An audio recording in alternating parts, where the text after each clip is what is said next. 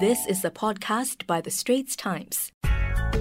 I'm Rachel Kelly, and now it's time for our regular sports show Game of Two Halves every Monday at 5:15 p.m, where we host the sports podcasters from The Straits Times.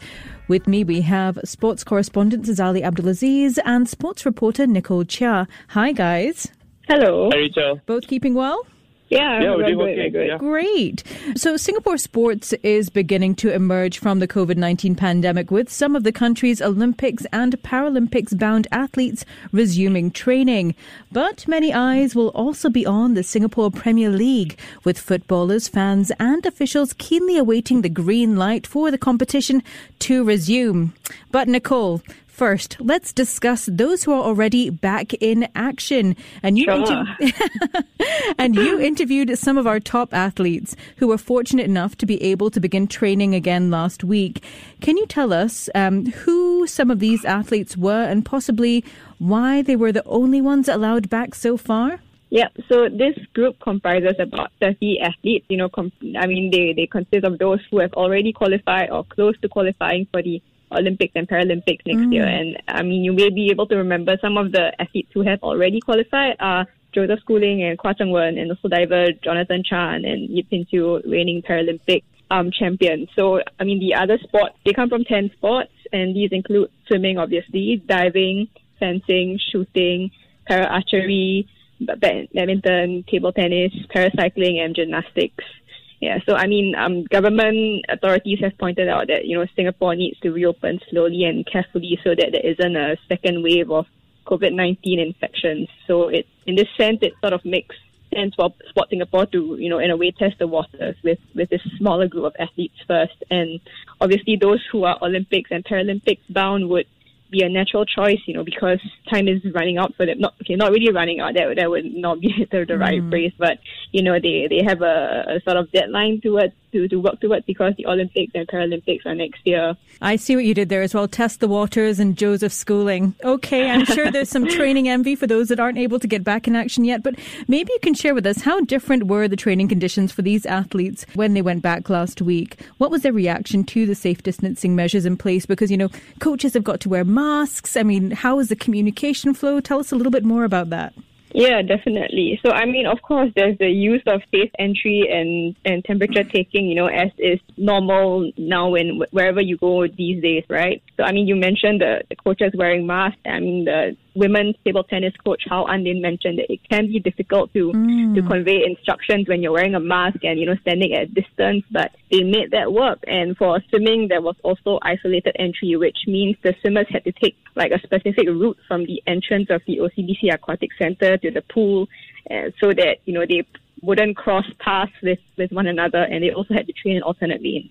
Yeah, and of course, when they don't see one another for, it's about 2 months, they would be very happy to see one another again when training resumes. But, Stefan Whitmer, the national swimming head coach, was telling me that because they couldn't hug, they greeted one another using elbow wiggles. So not even elbow taps, but just kind of wiggle of the elbow. So yeah, there were a lot of precautions, but for the most part, the athletes and coaches are not complaining because they understand, why this is necessary now. And, Whitmer, the national swimming head coach, he has stressed so many times when I spoke to him that this comeback is not a sprint, but a marathon. And for his experience, personally, he told me how they had to prepare the swimming coaches to be prepared for, different levels in the swimmers when they came back. Like, for example, you could have a swimmer who is excited and one who is scared, and maybe the one who was excited suddenly realizes the last time they were in the pool, they were at this level of fitness, and now they may not be at that certain level of fitness anymore. So, as coaches, they had to be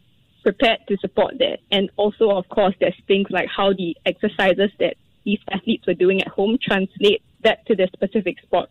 So, if we use swimming as an example again, so because of the land training that swimmers were doing, which were pretty leg dominant, like running or cycling, that would help in building the leg strength for those kicking sets. But in terms of an equivalent land exercise or land equipment that could have helped simulate the sort of loading or stresses on maybe their shoulders that the same stress that they would have had from doing actual swimming, that's an area where maybe they need to be a bit more careful when they resume training and maybe not push too hard on a particular exercise yet, but I mean, most of the athletes, they are very happy and grateful to be back training, and, they feel that they are confident that they can shake off the rust over time as they train more. So they just need to be patient and take their time to get back into it slowly. We've reached the halfway point of the podcast. If you like the Straits Times Game of Two Halves, you can listen to us live on Money FM 89.3 from 5:15 p.m. every Monday, or you can subscribe to hashtag Game of Two Halves on Apple Podcast, Google Podcasts, or Spotify,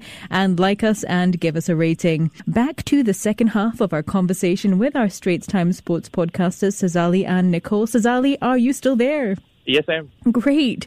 And you had a lengthy article today discussing the possible scenarios that the football fraternity faces as it tries to get the SPL restarted. Can you tell us what were the main challenges? Where do we start? There's a multitude of different challenges that the Football Association of Singapore and the Singapore Premier League face. A shortened calendar, so scheduling is a big issue. The issue of having an invited team from Brunei having to fly in and out, I think that's something they have to sort out. Obviously, safety protocols and testing. This is something that they're deliberating with authorities, and the issue of whether fans could be allowed in games. So, Rachel, where do you want to start? Well, maybe you can tell us. I mean, because the issue with Brunei and how difficult is it for them to continue in the competition with border and quarantine measures still in place, and not knowing when these will be lifted. I'm sure they've got lots of safety protocols as well that they've got to look out for. It seems like, I think nobody is actually saying this out loud yet as a possibility, but it really seems like excommunicating them from the league and making them sit out for the rest of the season is on the table. I think it should be, because when you look at it realistically, they will have quarantines to serve when they come to Singapore and when Singapore teams go over to Brunei and play, and it just does not make any sense for that to take place. One possibility would be for Brunei, the PMM team, to come to Singapore and play a stretch of maybe 8 games or something like that. But that would obviously incur a lot of cost on their end, to basically stay in Singapore for 2 months or 3 months. And it would also require huge rejig of the fixtures that are already in place. So I think that is actually one of the biggest challenges. And of course, they're champions. They're not just run-of-the-mill team. So to suddenly make a decision that you have to make a huge sacrifice or you have to sit out the league, I think that would be quite an extreme scenario. But I don't think it's off the table. I think it's something that they seriously have to consider. One thing that's also interesting is that Brunei has actually, over a month since they last reported a positive infection of COVID-19, which is excellent news. But at the same time, DPMM have still not trained at all. The country is easing up on their safe distancing and social distancing measures, but they're taking a very, very cautious approach and they do things very, very slowly. So, even though it's been a month since any new cases were reported, the team hasn't been out on the pitch. So, Sally, what are the options for FAS? Could we see a shortening of the season? Perhaps we could see, resuming some of the games behind closed doors as well? Personally, if you ask me, in terms of that second question you asked about fans, personally, I think it's a very real likelihood that we will see the league for the rest of the year played behind closed doors. I think the government has come out and said, we have to do things the right way. We have to be very cautious with how we get back to so-called normal life. And I don't think allowing even a couple of hundred fans into the stadium, which is a very limited number, I think that's a risk that I think the authorities will not take. I've spoken to some infectious disease experts, and they actually believe that, minimizing the number of fans and possibly controlling how they enter and leave the stadiums could mean that we could see fans at SPL games for the rest of the year. But like I said, personally, I don't think that would be a wise approach. As to your first question about scheduling, that's also a major issue along with, what I mentioned, DPMM's situation.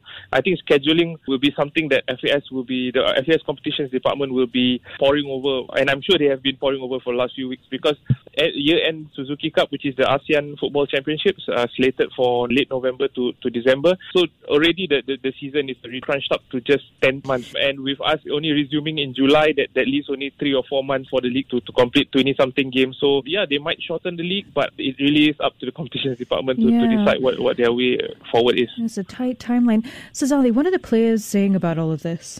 Also, a number of players and coaches, as you said, for the story, and I think most are itching to return, because I think they see that situation in Singapore is not as dire as in some countries, and the daily number of community cases is not almost like out of control as it is in the UK, for example. But some do have concerns because we have players who have family young members. children. Yeah, I saw Yep. that from your article. They have many of them have young children, under the age of 5, and some of them even live with elderly parents. We have coaches who live with their in-laws who are in their 70s. They admit, it is at the back of their minds, that they don't want to endanger the people who are vulnerable in their families.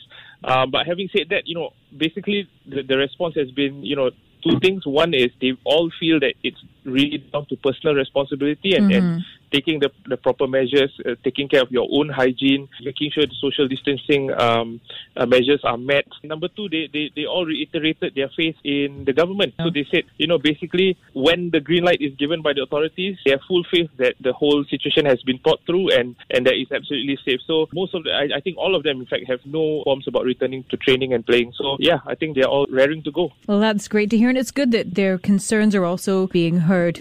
Well, Sazali, there goes the final whistle for our sports discussion of the week. We hope you enjoyed listening to us, and glad to have you both with us, Sazali and Nicole. Thank you. Thank you. That was an SPH podcast by The Straits Times. Find us on Spotify, Apple or Google Podcasts, or streaming on Google Home. Do feedback to us at podcast@sph.com.sg. You can also check out more podcasts on various topics at The Straits Times, The Business Times and Money FM 89.3.